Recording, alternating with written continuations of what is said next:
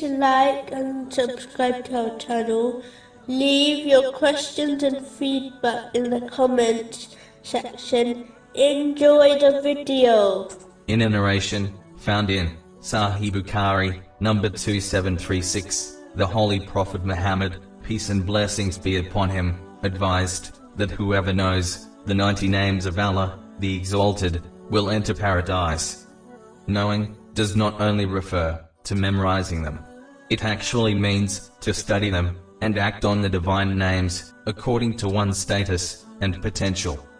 For example, Allah, the Exalted, is the most merciful according to his infinite status. This attribute means that Allah, the Exalted, bestows countless favors on the creation and is always benevolent to them. This same characteristic has been attributed to others, such as the Holy Prophet Muhammad, peace and blessings be upon him. Chapter 9, verse 128. Grievous to him is what you suffer. He is concerned over you, and to the believers is kind and merciful.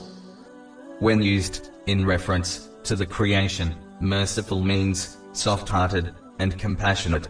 Similarly, Allah, the Exalted, is all-forgiving according to his infinite status.